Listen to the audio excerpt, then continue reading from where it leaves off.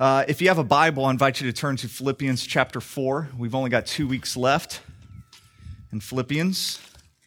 Philippians chapter 4. It's also there in your worship guide. I'll begin reading verse 1. Therefore, my brothers, whom I love and long for, my joy and crown, stand firm thus in the Lord, my beloved.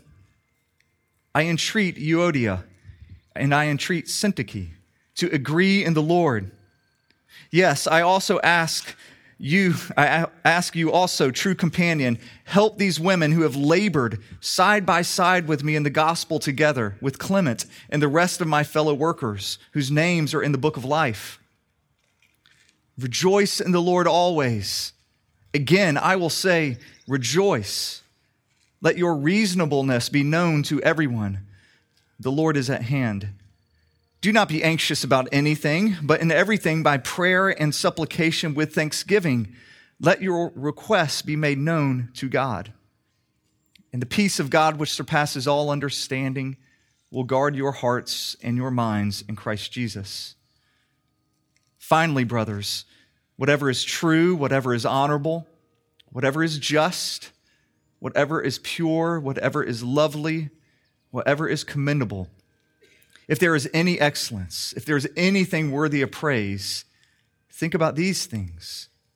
What you have learned and received and heard and seen in me, practice these things, and the God of peace will be with you.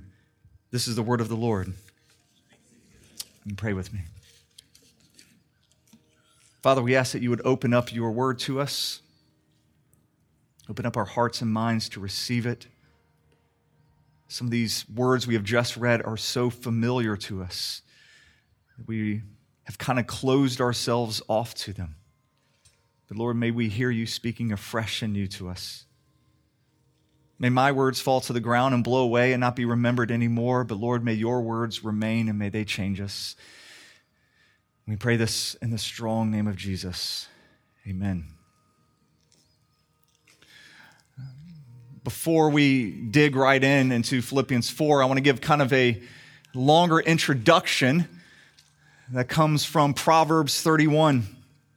I preached on this a number of years ago. It's one of my favorite chapters in the Bible. I say that a lot because whichever one I happen to be studying tends to be my favorite chapter. But I preached on this 4 or 5 years ago, but let's be honest, none of you remember it. You might remember what Proverbs 31 is about. It's about the excellent woman or the excellent wife. Proverbs 31 sets before us what seems to be this impossible standard to live by. Here's this one woman. If you remember, she does everything perfectly. She does good to her spouse. She does all the shopping. She does all the cooking. She cleans the house. She is in real estate. She runs a small business. She makes her own clothes. She raises her children well. She is beautiful in her appearance. She is respected by everyone. Think Joanna Gaines, all right?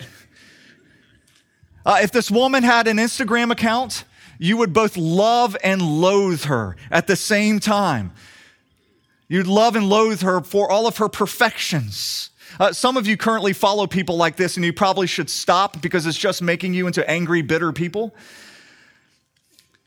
Now, there's one characteristic of this woman that I think surpasses all of them. It's more impressive than being able to make your own clothes, more impressive than running your own business, doing CrossFit while wearing heels, whatever it was she was doing. And it's this. Verse 25 says that she was a woman who laughs at the future. She laughs at the future.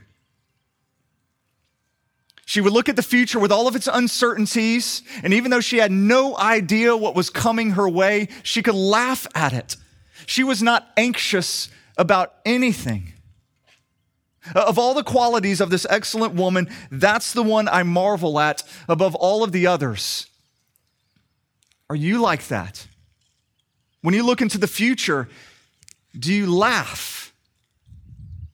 When you look into the future with all of its uncertainties, maybe questions like, will I ever find the one? Will I ever graduate, get a job? Will I ever move out of my parents' basement? Will work ever settle down for me?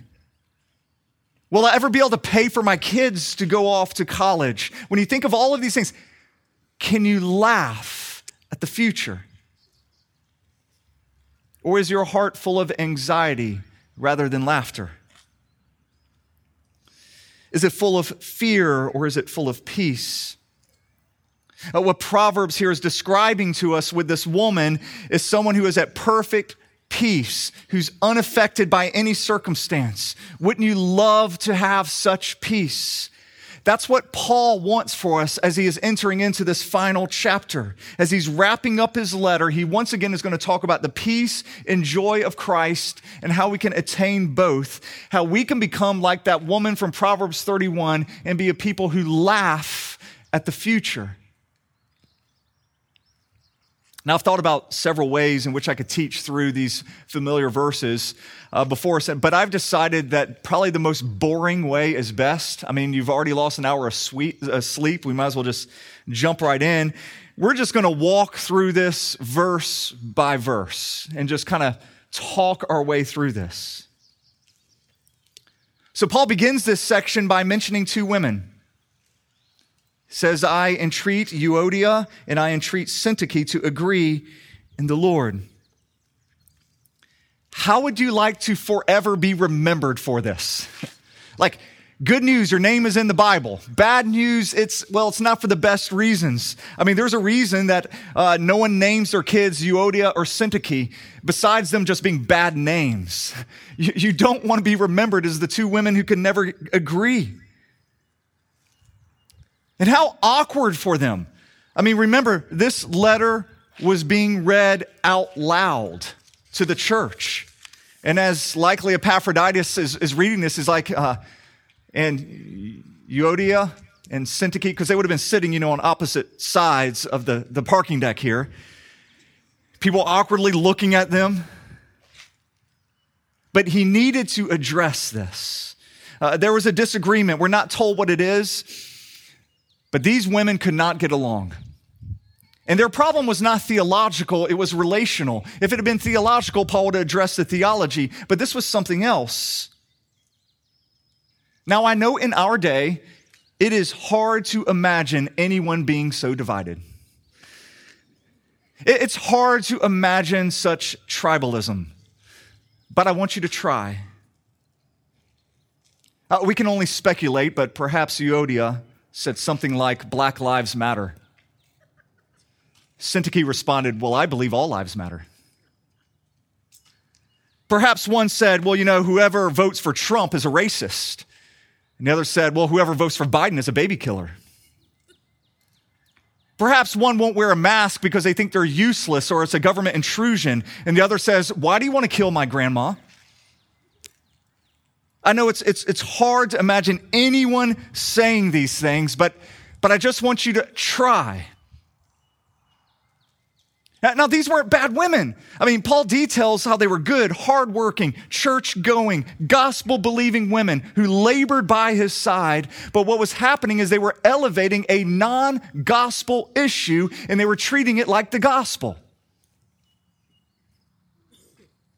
They were giving it a gospel importance, something that wasn't as important. Now, I'm not saying that they were elevating an unimportant issue and making it gospel, because whatever the issue was, it very well might have been important.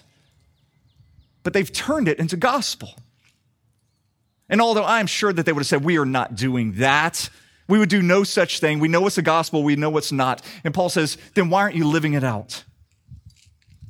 Why aren't you humbling yourself and taking the first step towards reconciliation with one another? And instead, you're allowing this toxic relationship to spread to the church. You're allowing the small issue to become a big issue. So Paul, he addresses this head on. You don't address issues like this through passive-aggressive posts through social media, which is typically how we address things like this. You address it head on. He tells them to agree in the Lord. Or in other words, they need to remember the gospel in which they've been saved by. Euodia, do you remember you were once an enemy of God? Do you remember that he saved you, changed your heart by his sheer grace? Syntyche, do you remember all of your sins and how Jesus had to die on the cross to forgive you? You have way more in common than you have not in common. You believe the gospel. Certainly you can agree in the Lord. To make sure this happens, in verse 3, Paul asks a true companion to come and help these women. We're not really sure who this true companion is. We do know that none of us would like to be that true companion asked to solve this. The Greek word here is sysgos, which is likely someone's name. Apparently the translators thought no mama is that cruel to actually name their kids sysgos, and so they just interpret it for us and say this is a true companion. Regardless of who this person is, Paul tells this man, step in and make these women talk to one another to be reconciled. Otherwise, this will divide the church. Now, Paul doesn't tell them just to agree in the Lord, remember the gospel, agree in the Lord. He actually goes a step further after this. They're not just to agree in the Lord, now they're to rejoice in the Lord. Verse 4, rejoice in the Lord always. Again, I will see rejoice. This command is in response to these two women. It's also being commanded to the entire church, but it's coming out of a response to those two women. Christians need to be marked by their rejoicing, not by their arguing. And not just rejoicing, but rejoicing in the Lord always. Sounds pretty hard, doesn't it? To always be rejoicing. It is. It's why Paul commands it twice. He doesn't do this with other commands. He doesn't say, flee from sexual immorality. Again, I say, you must flee from sexual immorality. He doesn't say that because fleeing from sexual immorality is actually way easier than rejoicing always. Rejoicing always is hard. Paul's not at Disney World here. He is in prison. It's not always easy to rejoice from a prison, especially when you've just received news about two people who won't stop bickering with one another. He goes on and he says, let your reasonableness be made known to everyone. He's not saying, ladies, can you just be reasonable with one another? That's not what the word reasonable means there. You probably have a little footnote. It's translated all elsewhere in Scripture as gentleness. It's the same word that Jesus uses when he describes himself as being gentle and lowly of heart. Paul is saying Christians need to have a gentleness towards others. In other words, when the world looks at us, they do not need to see somber, stubborn people who can't get along, nor people who delight going around dropping truth bombs on one another or the world. But they should see a people marked by gentleness and laughter. Do you think that's what the world sees when they see the church? Paul says we're also to be a people marked by not being anxious. Look at verse 6. It says, do not be anxious about anything. You notice Paul writes like a lawyer. He writes in, what I mean is he writes in such a way where he doesn't give any loopholes. You could get out of things. You are to rejoice always. You're to not worry about anything. So I'm going to say you should pray in everything. Everything is all encompassing. There's no exceptions to what he is saying. He says here that we are to never be anxious. Christians at times can be sorrowful. They can be sad. But we can never be anxious. How is that possible? Years ago, my wife shared this illustration She had just got back 5 years ago from a trip to Haiti. She was leading the trip, and she took, at the time, our 10-year-old Natalie on it. They arrived in Port-au-Prince. They navigated their way through the airport. They go outside. They're trying to find a ride. And up comes this cattle truck. It's the best way to describe it, to pick them up. And as Lauren is loading Natalie up in this cattle truck that's open air in the back, actually I think it has some chicken wire around it, she is thinking this. She's thinking, all of my life I have tried to protect this child. And if you know Natalie, it hasn't been easy. Just trying to protect her. When she was little, I would always strap her in the car using that 4-point harness. When she rode a bike, she always had to make sure, she had her helmet on. And now she's throwing this girl in the back of a cattle truck that is about to fly through these crazy Haitian roads in which there are wrecks all over the place. People die all the time on these roads. And she's thinking, what am I doing? And she goes, Jesus, you're in control. And she just puts her daughter in there. And she comes back and, she tells me this. So I go to Natalie and I asked her about the experience. Natalie, how was it? Like riding in the back of that cattle truck. You know what her response was? It was awesome. It was amazing. It was so bumpy. There were times I thought I was going to launch out, slamming the brakes, turning it was incredible. It was like a ride at Disney. It was so much fun. I was like, well, weren't you scared? She goes, no. Mom was with me. Mom was with me. Natalie was a girl who could laugh at the future. Why? Because she laughed because she knew where she was going? No, she didn't have a clue. Because she laughed because there was no danger? No, there was actually lots of danger all around her. She could be killed in any moment. She laughed because her mom was with her. That's all it took. And as Christians, we laugh at the future because we know the Lord is with us. That's why this whole section here on not being anxious, it begins with the phrase, the Lord is at hand. And if it helps you, this is a great way to understand that phrase, the Lord is at hand. You can say the Lord has you by the hand. He has you by the hand. He is with you. He is holding you always. He is walking by your side. So what do you have to fear when Jesus is so close to you? If some things become scary, if some things become overwhelming, will you just talk to him about them? He's right there. You can just pray to him. You can make your request to him because he's right there. It doesn't matter if you don't know if you're ever going to get married, if you don't know if you're going to keep your job, if you don't know what the lab results are going to come back like. It doesn't matter where life takes you because you know who is with you. And you can laugh at the future. So as he has your hand and you're talking to him and you're praying to him, you're asking him for things, Paul says you do all of this with thanksgiving.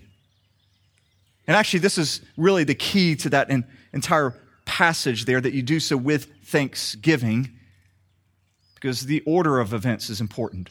Paul says that we are to pray, we are to make a request, and then we are to thank God before we ever get an answer. We thank God before we ever get an answer. We can thank God regardless of however he answers because we trust him. We know he is good. We know that he is in control. We know that no matter what happens, we can rest because of his love for us. That's peace. Paul then goes on to say that when we do pray and we trust God in these things, that the peace of God is literally going to guard our hearts and our minds. I love this language. Paul's using a military term here. God's peace is a garrison, a protection over us. Do you remember back to our study on Elisha? When Elisha, he's being surrounded, he's in Dothan, he's being surrounded by an opposing army, and his servant is just freaking out, saying, we're all going to die, we're all going to die. And Elisha comes out and he basically yawns. He's like, what are you talking about? And his servant's like, don't you see the army? We're about to be attacked any moment. And Elisha prays, Lord, will you open his eyes? And he opens his eyes, and the servant now sees that they are surrounded by another army, the army of the Lord, protecting them. There's chariots of fire all around them. This is the imagery Paul is using. We have this army around us, protecting us, giving us the peace of God, which surpasses all understanding. You need to know that if you are a Christian, nothing can ultimately harm you. Nothing. Not a hair can fall off your head apart from the explicit command of Jesus. So if you do lose a hair, or if harm does come your way, no, it's not because Jesus is not in control. It's because he is allowing this thing to happen for your good, though you might not understand why. And actually, if you were to lose all of your health, all of your money, all of your friendships, all of your reputation, even lose your very life, you still will not be harmed ultimately, because you belong to God and you will be his forever. That's a peace that surpasses all understanding. Paul now moves to the final section. He gives us another finally. I think Paul means it this time. He's getting closer when he says finally this time.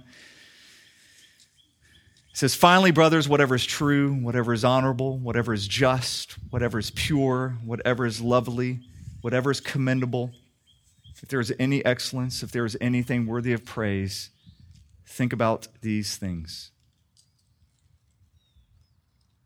If I could put a point on this, Paul does not say, whatever is on Netflix, whatever is on Instagram, whatever happens to be on my phone, whatever is on the news, if there is anything worthy of being outraged or at least feigning outrage, think about these things. Yet that's how so many of us live. We kind of lazily sit at the dinner table of the world and we just eat whatever our culture serves us. And then we wonder why we are so unhealthy. We wonder why we deal with such anxiety. And Paul ends this section by saying, you need to be chewing on something different. That's what the word think means there. Chew on, deeply meditate on this. If you want to live a life of joyful celebration, if you want to not be an anxious people, you've got to start thinking, chewing on different things than what you are currently chewing on. Because what you chew on shapes you. And haven't we seen that this past year? Some questions to ask yourself. Are the things you consuming, are they making you more tribal? Are they making you angry all the time? Do the things that you consume, do they help you move towards those who disagree with you in love or to treat them as enemies?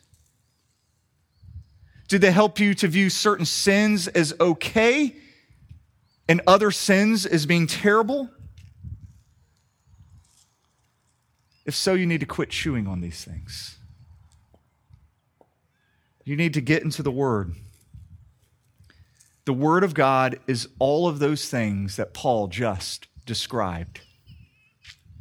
Take time and chew on that. Paul ends this section in verse 9 by saying, the God of peace will be with us. I don't know if you notice this, but he flips some words around. He begins by talking about the peace of God, coming to us. And now he sums it up. How is that possible? Well, it's because we have a God of peace. The only way we can have the peace of God is because we have a God of peace who is with us. The Lord is at hand. The Lord is holding our hand always. Pray with me. Lord Jesus, we thank you for the peace that we have in you. For those of us who are not holding on to that and trusting that, I pray that in these quiet moments, you would lead us to trust you once again. I pray that we would chew on the right things. We would discard the dishes that the world serves us, and we would feast on you and your word. Thank you for being the God of peace who comes to us, who never lets go of our hand. We pray this in your strong name, Jesus. Amen.